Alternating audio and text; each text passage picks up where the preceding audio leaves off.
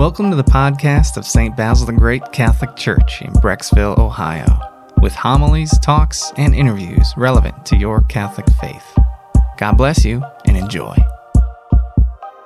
Well, in the gospel, as I said at the beginning of Mass, the gospel has one of these phrases of Jesus' teaching where if you take him seriously, it just sounds very odd and almost offensive and a little too intense. Most Americans in the 21st century, even if they consider themselves religious, they like a very tame Jesus. Let's just keep it calm, all right, safe. Let's not ask too much of anyone, and we'll just all be fine, okay? It just doesn't measure up to the way Jesus was. His personality was a very bold personality. Jesus would not have been considered a wallflower.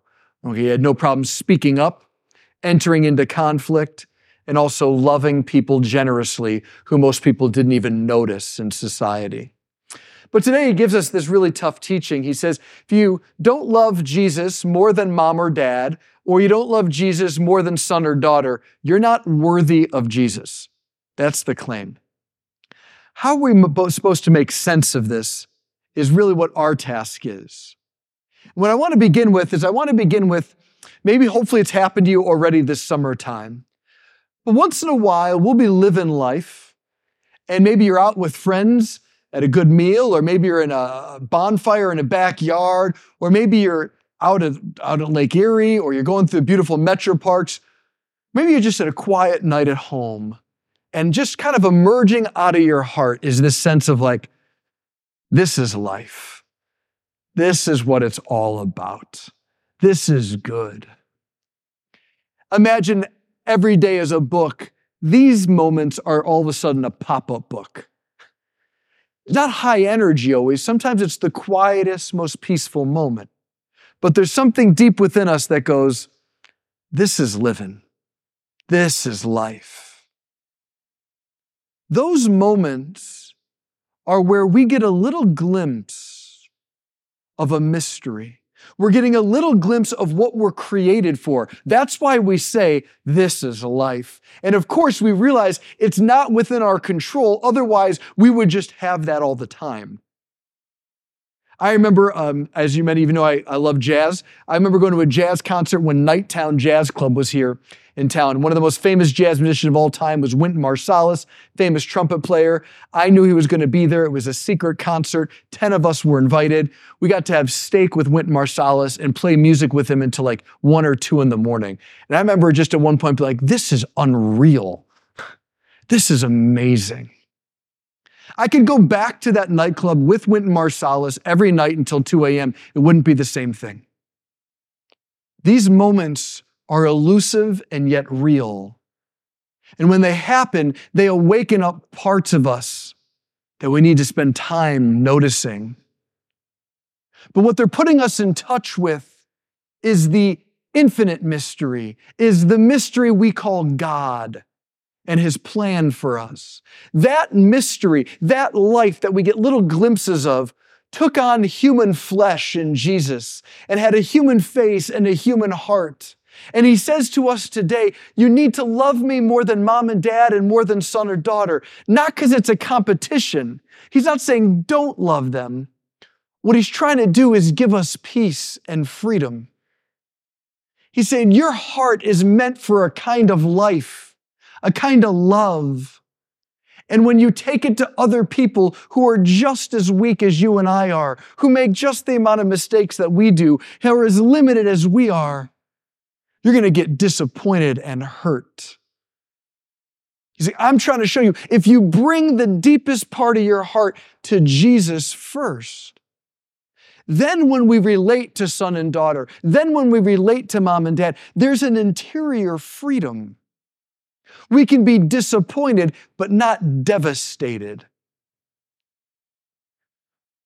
We can be let down, but not shut down.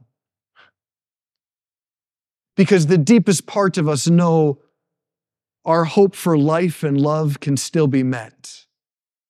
What Jesus is trying to teach us here is there's a way of freedom in this world where your happiness and your fulfillment isn't dependent on how other people act. If it were, we would be insane.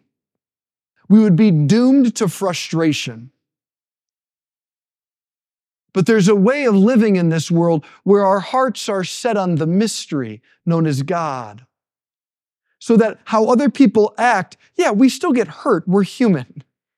But we don't get hurt on the deepest level. We still can be annoyed, but we don't carry it for a year, a decade, a lifetime.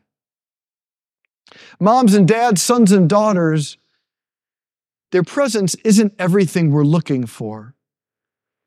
Just yesterday, I met with a woman who had lost her 12-day-old baby.